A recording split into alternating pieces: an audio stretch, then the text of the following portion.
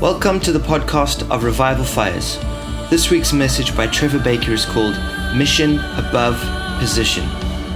We want to invite you to come to our prophetic Watchers gathering with guest speakers Barbie Breathitt, Drew Keir, and Trevor Baker from the 16th to the 18th of March here in Dudley at Revival Fires. Visit our website to register and for full details. There is no registration fee. www.revivalfires.org.uk.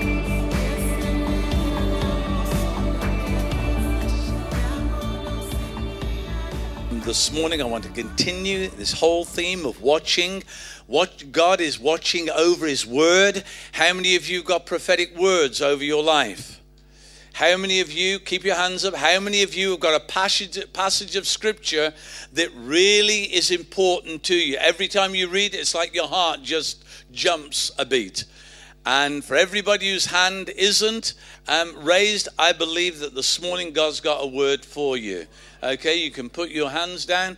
And see, God is watching over His Word. And you know what I've been sharing over the last few weeks? And that is that heaven releases its Word. That's why the prophetic word is so important. You know, God spoke a word in creation, came into being. And so He spoke a word, light came into being. He spoke a word and the heavens were separated. And so you just go through. God does nothing without revealing it to His servants, the prophets, because the prophets speak a word. As the prophets speak the word, it has the ability to create what God has said that word will do. And so here this morning, as we're looking at this whole theme of watching, and we have had, let me just say to everybody who turned up for the Watch with the Lord over the last 3 days, we had an incredible time. And I just feel that you're just picking up something in the Spirit as we're doing this together. And listen, it was just great to see the amount of people that came, both to the mornings and also to the evenings. Let's keep going for it. Because I believe that we've got revelation, we have strategy. And listen, it isn't about opinions, as you've heard me say. It's about what God is revealing. And I believe that we're in a place where we can see God's word come about in Dudley. That's the sphere that He's given us here in order to influence. And so, God releases that word, and as He releases it into our lives. Remember Jeremiah chapter 1, just quickly, verses 4 and 5, it talks there, and God says to him, before you were born, I created you to be a prophet to the nations. And Jeremiah then goes on to say, but who am I, Lord? I can't even speak. And God says to him, who made your mouth? Can you see? God is never concerned about what we think we can't do. That's a word for somebody this morning. God is more concerned with you believing what He said you can do. And He goes on, He says, listen, I've set you as a prophet over the nations. You're going to tear down those things that are built up in opposition to God, and you're going to build up those things that are in alignment with the will of God. That's what the prophetic does. And He says to him, now Jeremiah, what do you see? He said, I see an almond tree. And He says to him in verse 12, He says, you've seen correctly. I am watching over my word that there would be a fulfillment of it. Now listen, you have to understand with the whole thing with the prophet. Remember Samuel, the prophet?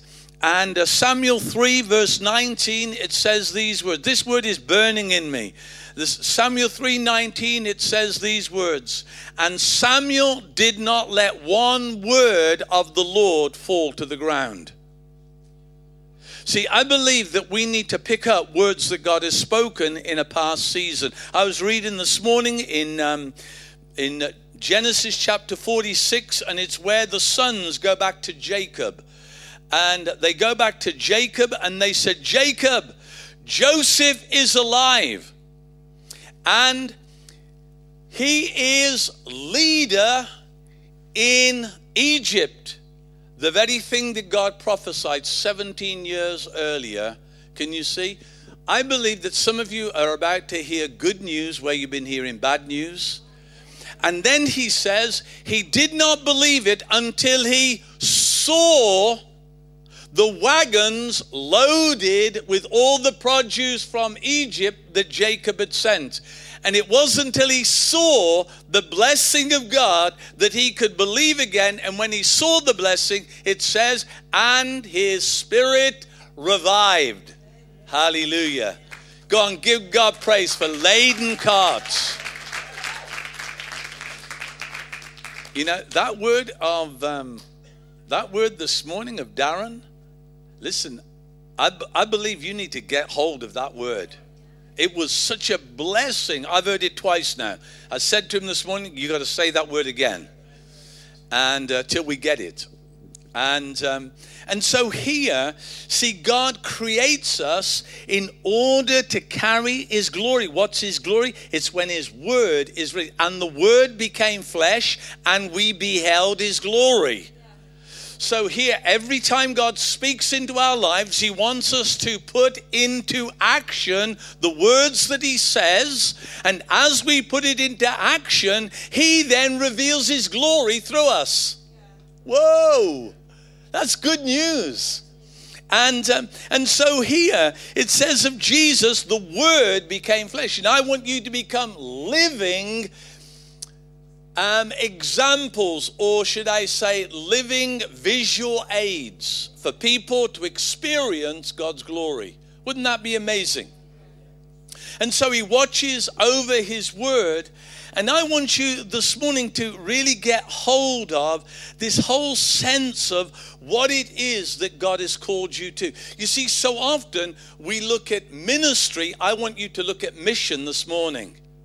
See, God co-missions. And mission is the sphere of influence that you have that is going to restore and bring transformation. And I feel that it's sometimes we got this the wrong way around, because so often what we're after is ministry. Ministry is what you release when you're in that place of mission. But we need to know the mission that God has placed upon us. Jeremiah knew the mission, and that was to be a prophet to the nations. There was a geographical strategy that God had given to him. And so here, with every word that God releases to it, it's all about your mission. You see, and so often we're asking God for ministry. God, I want more gifts. Listen, when you're in the place of mission, that's when you release the gifts that God has put in you so that others may be touched with the blessing of God in their lives. Are you with me? Yes. And so here this morning, as we look at this, you see, it says in Hebrews chapter 10, verse 5, it says that a body you have prepared for me. Then it goes on, in the volume of the books it is written about me, I delight to do your will. So what was it? A body you prepared for me. In the volume of the books it is written about me. And you've heard me say this last week. Every time it says, and so was fulfilled the word that was spoken by. You read through the first chapters of the Gospels in each of them, and there's more in there with God. And he fulfilled what was written. This fulfilled what was written in the prophets. And so here Jesus brought fulfillment. God wants you to bring fulfillment in your life. Now listen, when we understand there's 4 things, I am going to get through them today. Sharon looked at my notes last night and she said, you'll never do it. Now that is a challenge. Okay? That is a challenge. I don't want to rush it, but I do want to get through because I want you to get hold of it. She says, Trevor, each one of those points is a week. You know? So I'm going to try and make it very easy for you. And just by word of testimony, see, you don't know when you do something, when you say a word, you do not know the impact it's going to have. I was at somebody's house this week, and we were just having a cup of tea with Sharon's sister and her brother-in-law, Jean and Rob. And so we were in their lounge. He was in another room talking to somebody, ministering to somebody. And then all of a sudden he says, hey, Trev, come on in here. and come on into this room where he was talking with this person. So I go into the room, and the person nearly falls off his chair. He says, and then he says to this guy, Matthew, he says, Matt, he says, this is Trevor Baker. And he said, I can't believe it. He says, you're Trevor Baker. He says, I got born again through watching one of your meetings 8 years ago. And he says, do you know, it was the time when you were doing a whole lot of healings. There were people doing crazy things, oohing and ahhing. You were shaking your head. He says, and me and a friend were high on drugs and alcohol, and we thought we'd have some fun. And they started to watch, and they were just making fun all the way through the miracles that was happening. Oh, you know, ha, ha, ha, look at them, man, they're crazy. And he was going, and then he says, you stop midstream. And you said these words, and he quoted the words. He says, you said, out of the overflow of a man's heart, his mouth speaks. What are you releasing from the words that you say? And this person, I mean, he says it was the quickest come down he'd ever had. And he said, I remembered, as you said, I remembered my words and all the destruction I'd caused in people's lives by what I'd said about them. And he says, and I just asked Jesus to forgive me there and then. Today, he is a worship leader, never played an instrument before. 8 years ago, never played an instrument. He's now a worship leader. He married a pastor's daughter, and he's going to be leading the worship at Sharon's mom's celebration of her life. Isn't that amazing? Come on, give God praise. I mean, as I say, so you see, you cannot underestimate the power of the words that you got. And if we begin to understand more and more, understand the things that God wants to do with us, you see? And who knows how many more people, even in your life, who you've spoken to. See, we need to understand the mission that we've been called to. And as we understand the mission that we've been called to, God is watching over his word in your life so that you fulfill the very things that he's called you to. Do you remember I'm going to base it around the story of the life of Paul. Do you remember Paul in chapter 9? You'll have to quickly read these afterwards. But chapter 9, Paul is on a horse. He's going to Damascus, gets knocked off his horse by a bolt of lightning. Well, the bolt of lightning was in the sky and he fell off his horse. And as he falls off his horse, he's lying on the ground and he hears a voice saying, Saul, Saul, why are you persecuting me? Or why are you persecuting? And he says, who are you, Lord? He says, I am Jesus, whom you're persecuting. Why do you kick against the goading? Why do you kick against the provocations of my spirit to bring you into alignment? That's what it means. And then what happens? He's blind. He goes to a house. He's blind for 3 days. Ananias comes in, and as he comes in, God says to him, this is the prophetic word. Go, he's my chosen instrument to carry my name before Gentiles and their kings, before the people of Israel, and I will show him how much he must suffer for my name. That was the word he had. Listen, by the end of chapter 26, listen to what he says. He says to him when he's with King Agrippa, he says to him there, because now he's in Rome, or he's about to go to Rome. You see, where the king dwelt was Rome. That was Caesar. So that word that he had to stand before kings meant that at some point he had to get to that city of Rome. Do you understand? That's how impacting the word was. And so then he's standing before Agrippa before he makes his final journey. And he says to him, who are you, Lord? And this is what Jesus said. Who are you?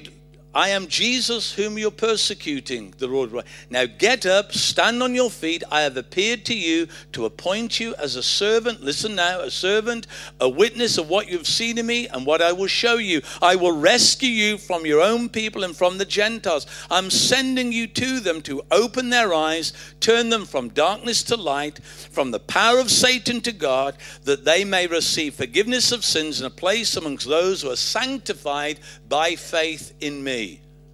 Now listen, when you look at that word, it's like, how do you get that word from the first word? The first word was just basically, a dozen or so words. Then he comes to here, and listen to what it has here. I have appeared to you, a sovereign act. You're a servant and a witness. There's an assignment. You have seen what I will show you, revelation.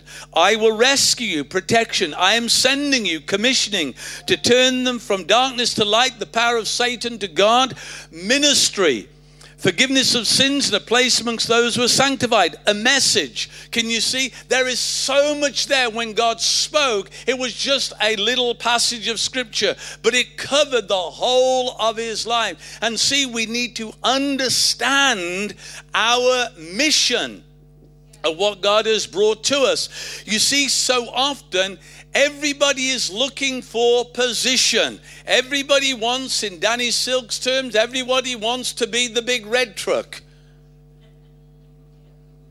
Because we're wanting position. Because, and you look in the world today, and everybody is looking for position. You have people who are presidents of nations. It's just about position. Everybody is looking for positions. See, I don't want you to look for positions. Let me tell you, when God has got you in the place of your mission, you will be in the right position. But never try and get to a position, because God wants you to be in a place of mission. And listen, when you look for position, let me tell you what God does. You look up for position, God causes you to look down. You see, with Paul, he looked up and he says in chapter 26, he says, verse 11, he says, I was not disobedient to the heavenly vision. But when he receives the heavenly vision, that's all about position. But when he sees it, God takes him down. Why? Because God has to deal with him. That's what we need to understand this morning. You see, position is to accomplish a mission. It's never for a place of supremacy. And I believe that God is positioning people for mission.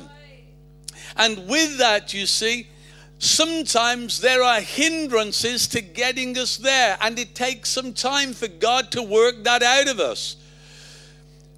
For Joseph, he had the vision. It's 17 years. 13 years later, he gets to the position. But now he's in a place where he has a mission, not a position.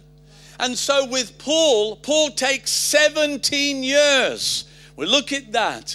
He takes 17 years. You see, hindrances to us being in the place of mission is immaturity.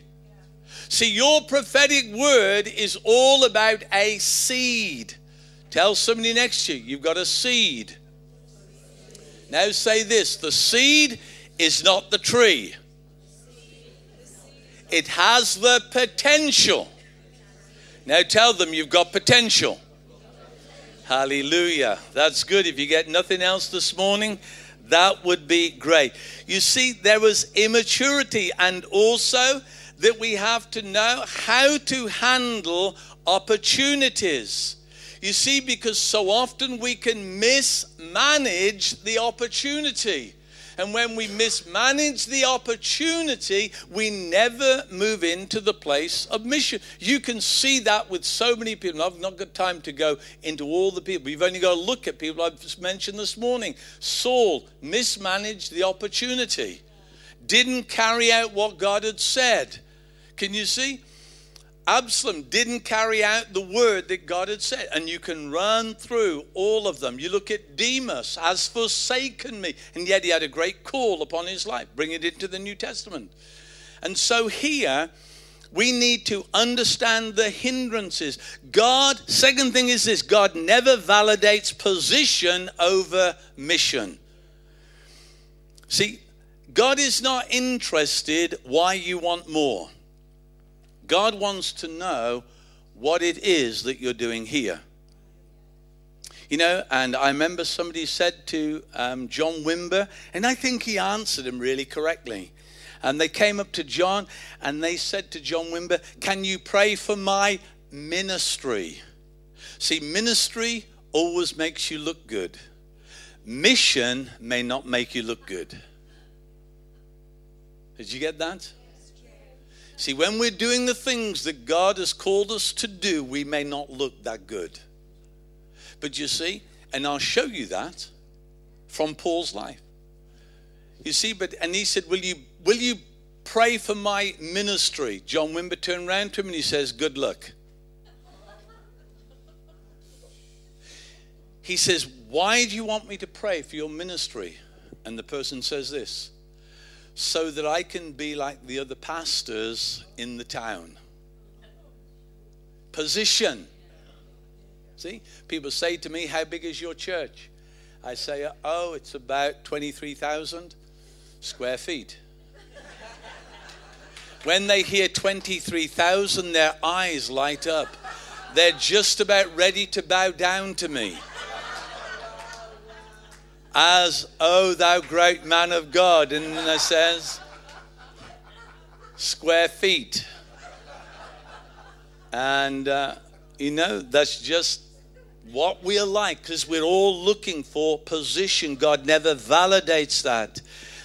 You see, God will get you to where you lift others up. That's what mission is all about. That's what it's all about. Get you to where you lift others up. Also, as you understand mission, provision always follows mission, not position. See, sometimes we are thinking, "God, I've got so much vision," but you see, you can have all the vision you want, but if you're not doing it in terms of mission, and mission is bringing restoration and transformation in that place that God has put you. See, ministry is about ministering into people the blessing of God. But mission is far bigger. And I believe that God is going to bring us. That's why he commissions us. See, he wants us to co-work together with him. And so here, provision follows mission.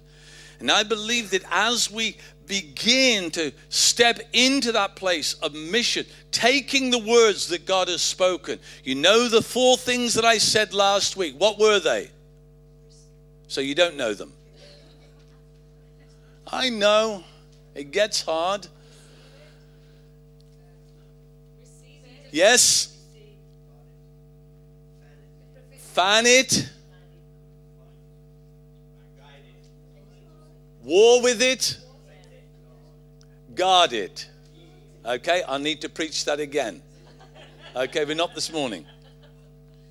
And so here, as you pursue your mission, what has God said? See, Paul pursued his mission. I have sent you, to a people group, to open their eyes, to turn them from darkness to light, from the power of Satan, God, that they may receive forgiveness. How do we receive forgiveness? By hearing the gospel. See, we start to get hold of this picture here. And so pursue mission because it releases provision. Never pursue provision for what you're wanting to do. And so here, what we need to realize is that God is not a talent show host. He's not looking for talent. He is looking for people who will take hold of his word for their lives. And if you take hold of God's word for your life, he will put all the gifting, all the talent, all the vision, all the favor upon you, but it won't come because you're talented. And that doesn't cancel out talented people. But what we do is we bring everything in subserviency to him. And so here you see, so often we can think, well, we weren't dealt a very good hand in life. You know, we weren't this good. I was with the grandchildren yesterday, and they were doing some multiplication. What's the word for the multiplication that Beth's using? Long multiplication. I just thought long multiplications, you just kept multiplying the same thing over and over again. And as they were doing it, you see, I wasn't that good at math. And I'm so glad that God doesn't look for people who are smart at maths. Do you understand? And then Ryan just said, that they asked him, what was the one question, Ryan? What's 100% of 22 divided by 100? He went click, he got it just like that. And I said to him, that's because you know the laws of math. And they never change. Can you see? And now I just didn't get hold of the laws. So for me, multiplication, I have to just go through 2 times 2 times, and just keep adding it up. But you see, God's not interested in your gifting. See, God always looks at our hearts. And then he will put all the gifting that you need in order to fulfill what he's called you to fulfill. And sometimes, not always, sometimes even the very things that you are gifted in, he tells you to set it aside. That's just how he works. And so here, as I say, is not a talent show host. And not only that, he's not a travel agent that just wants you to get to a destination.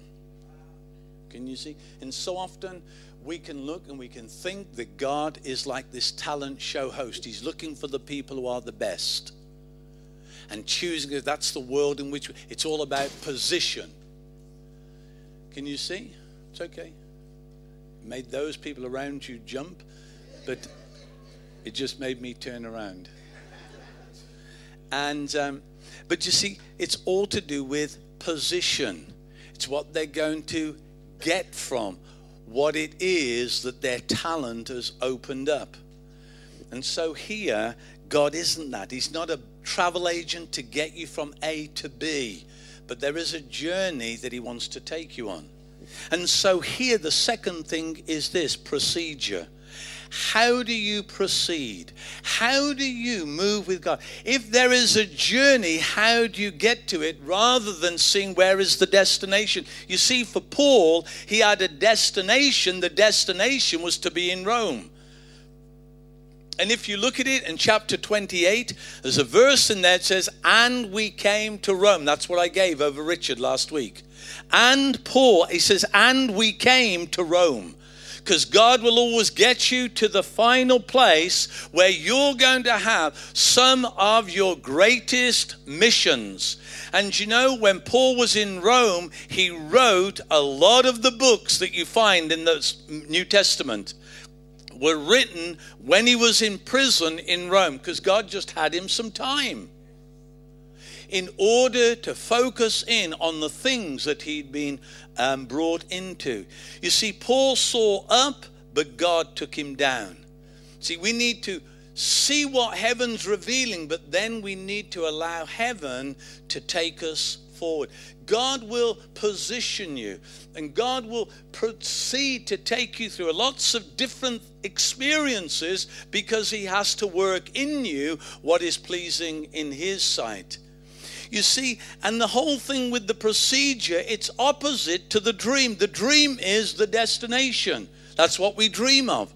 But you see, the procedure is all about the journey. Do you know why? 3 things. It produces maturity. It defines your message, and it develops you as a person. Let me say that again. The journey, it will produce maturity, it will define your message, and it will develop you as a person. Now, in that, you start to look at Paul in terms of his life. Listen to what it says here in Galatians. And because you start to see something of his journey. And as God is working in him. Here it is that he says in Galatians chapter 1. It says, I want you to know, brothers, that the gospel I preach, verse 11, is not something that man made up. I did not receive it from any man, nor was I taught it. Rather, I received it by revelation. And so here you start to see about his message. It comes by revelation. God is not interested about our position. He wants us to move by revelation. God is not interested in my opinion. He's interested in what I'm going to do with the revelation that he gives me. And the revelation that he gives to you. And so it says here that he goes on from there. And as he goes on in this whole thing of procedure, there will always be relational alignments. That's the last point of this one. Relational alignments. You see, Paul, he needed an Ananias in order to bring that first word. And then after 17 years, what happens is Barnabas appears on the scene. Now the thing is, Barnabas appeared 17 years previously, and that says this to me: never give up on relationships.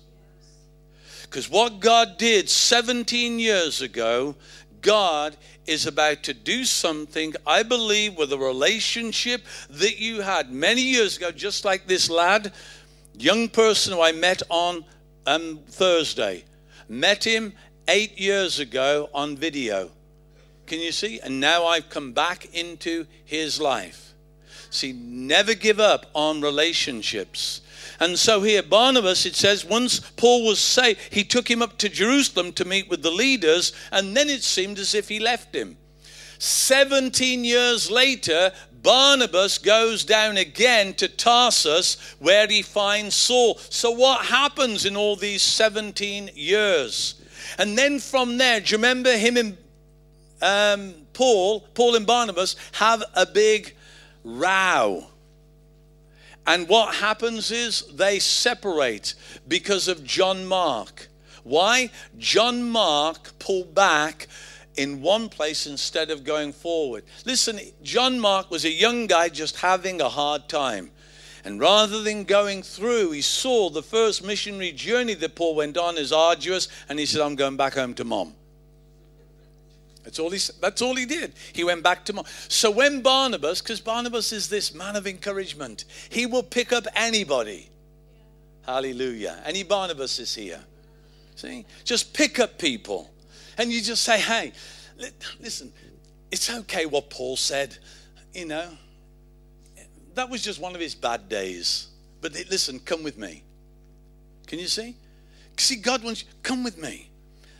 Don't worry about that. And the thing is this, Barnabas will always see the good in somebody and bring it out.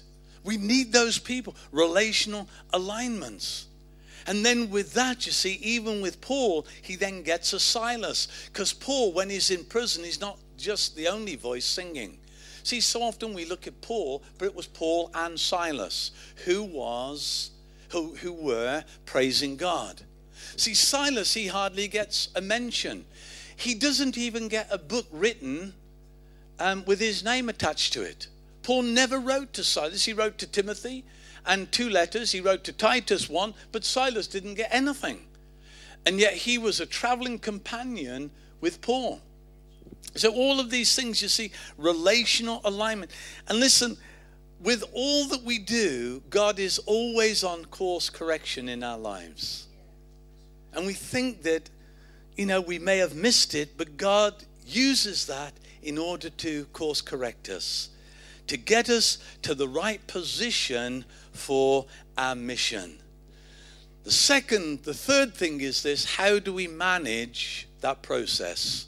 See, and there are areas I want you to look at in managing the process, because it doesn't just happen. How do you manage the process? See, for Paul, listen to the process. It says here in verse 15, it says, I did not consult any man, nor did I go up to Jerusalem to see those who were apostles before I was, but I went immediately into Arabia and later returned to Damascus. What is he saying? I didn't shimmy up against all the big notches in Jerusalem. See, my mission was not going to be determined by me getting up close to a Peter and say, hey, Pete, I've had a great experience. Something like yours when you that fall that you had and how Jesus met with you. I've had one of those experiences. Can you see? And he didn't go up to Jerusalem to say, hey guys, I'm the one.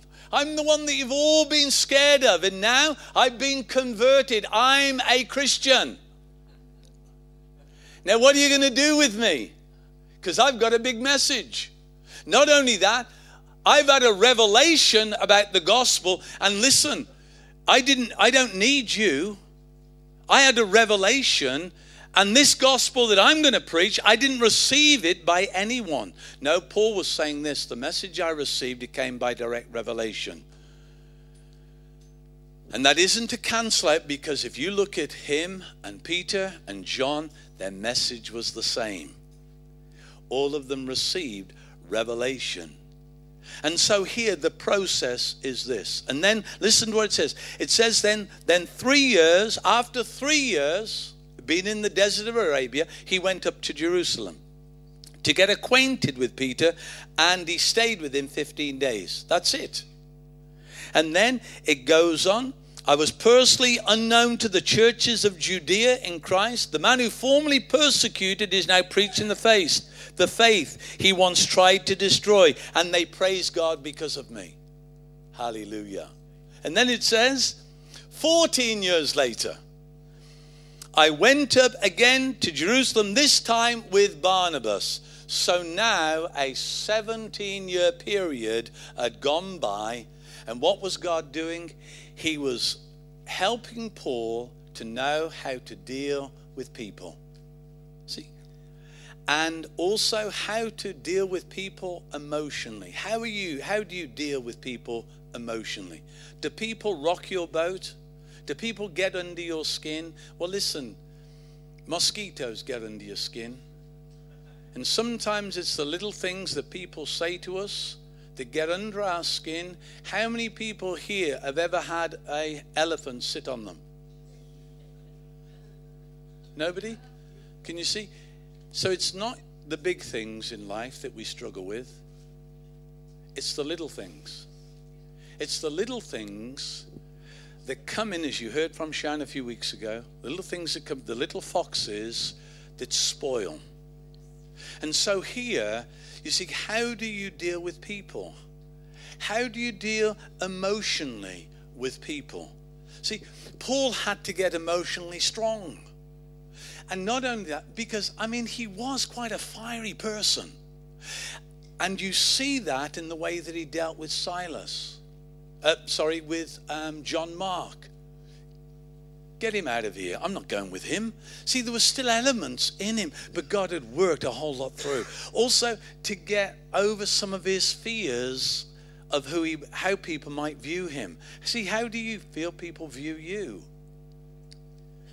Because you have to overcome fears. You heard that this morning in the message on giving. See, if you're fearful of giving, let me tell you, money still has a grip on you.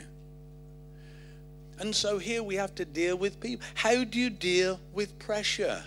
Can you handle it? Or do you just teach it? See, it's easy to have a manual in terms of how you teach to handle pressure. See, we can all have our manuals of how to do it. But do we do it? Do we manage the process? Or have we just got a manual? See, you can write all manner of stuff. There's people who write all manner of stuff over Facebook, over Twitter, all these, one-liners. I get fed up with it. Because I know the people who write some of those things, I know them too. And that's why you don't see me writing too much. Do you understand? Because there needs to be, how do I manage those things as well? And so here, see, God is not interested in your manuals about how you got there. God is more interested in how you manage the process that got you there. And so here, how do you deal with problems? So people, pressure, how do you deal with problems? How do you deal with the problem of isolation? Because it will be real. There are times when you will feel isolated. How do you deal with the problem of being rejected? Because you will be rejected. I'm sorry, but you will be rejected. How do you deal with the pressure when you feel like you've been deserted and left alone? Paul said, even Demas has deserted me, but the Lord stood with me. Can you see? So we are going to have to deal with all of those things. How are you going to deal with accusation? You know, I was saying to Sharon the other day, I said, I got a wonderful line about Joseph. So I do know that there's good one-liners. And it was this: I would rather be with God in the prison than be in the palace with Potiphar's wife. Do you understand? Listen, that's a reality to me. See, I can remember when people say we were running a brothel in Telford, working with people with addiction problems. And not only that, then being inspected by the inspector of social services to see what we were doing with the people who were coming into our drug rehabilitation. And then as that was going on, the ministry that we were part of come to us and said, listen, we have overstepped our budget. I've given up job. I've given up everything. I've moved up to Telford from Witney in Oxfordshire. That's a nice place to live. Moved up to Telford, and then they said, we can no longer support you. So you're left high and dry. And I said, it's okay. It's okay if you say you can no longer support us, because God spoke to me last night, and he did. And he spoke to me in Sharon, it was this: I've not left you yet.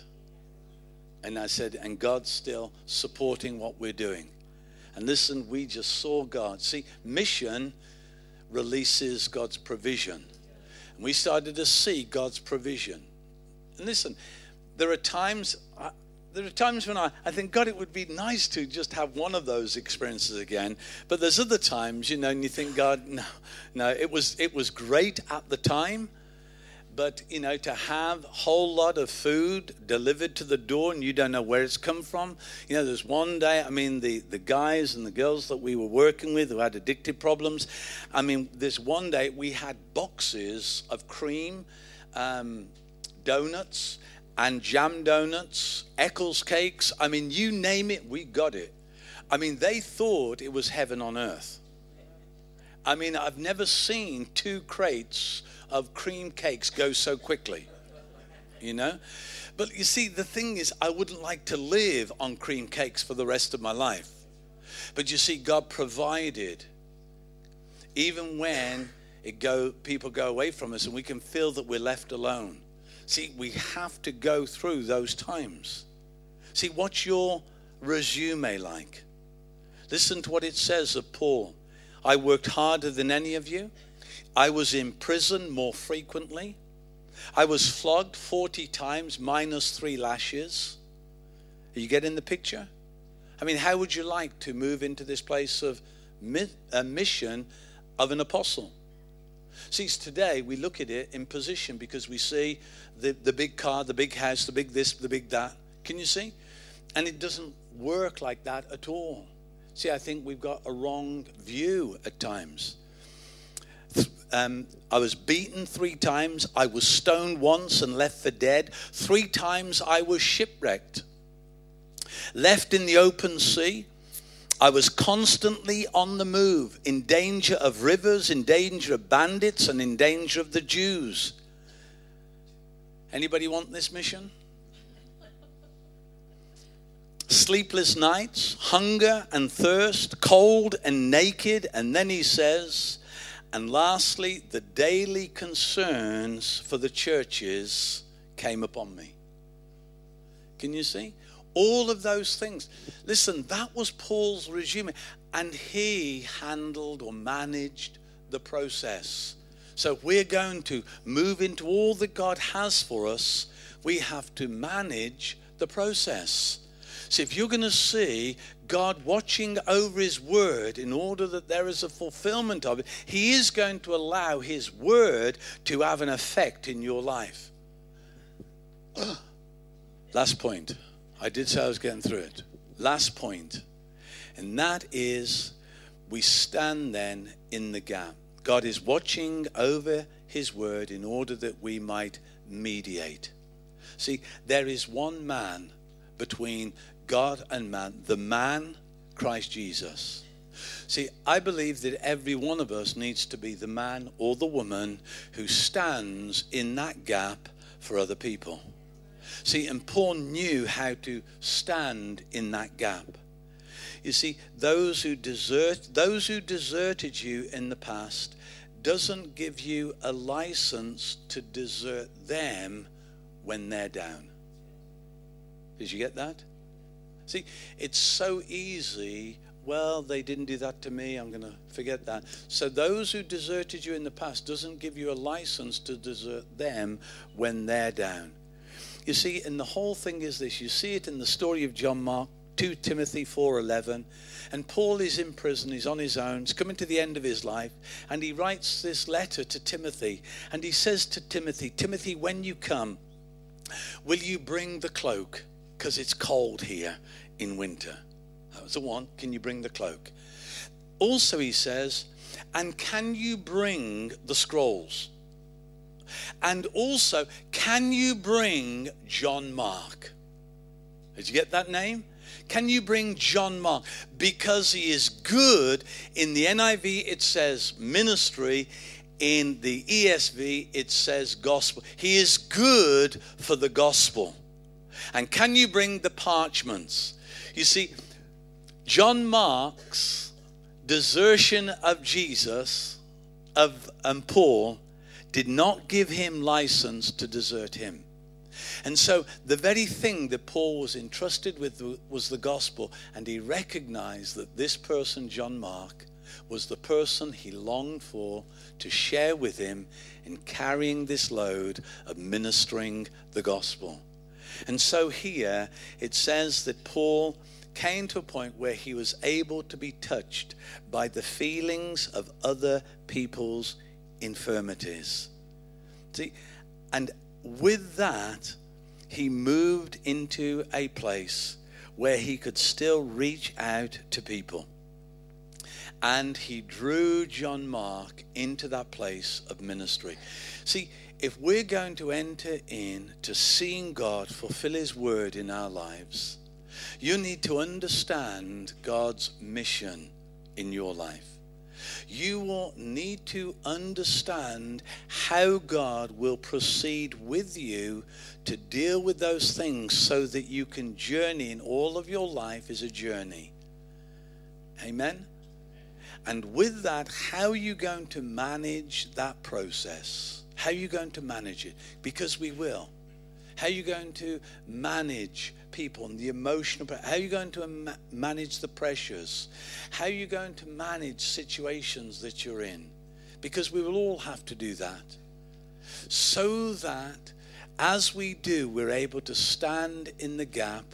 And here, Paul, he lifts up this person, John Mark, and he said, even though he ran away from me, probably then 30 years later, Paul says, can you bring him? And he's around 65, 70 in prison. And he says, bring that guy, John Mark, because he's good for the mission that I have been entrusted with. See, what about your life in my life? Why don't you stand this morning? And I didn't get done. There was one more point. I did try.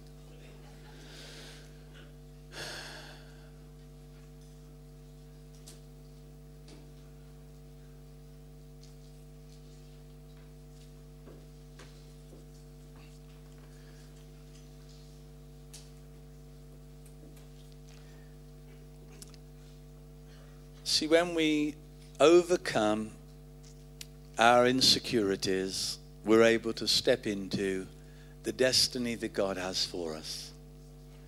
And as we do that, God releases all that we need in order that we can minister into the lives of those who are in our sphere of mission.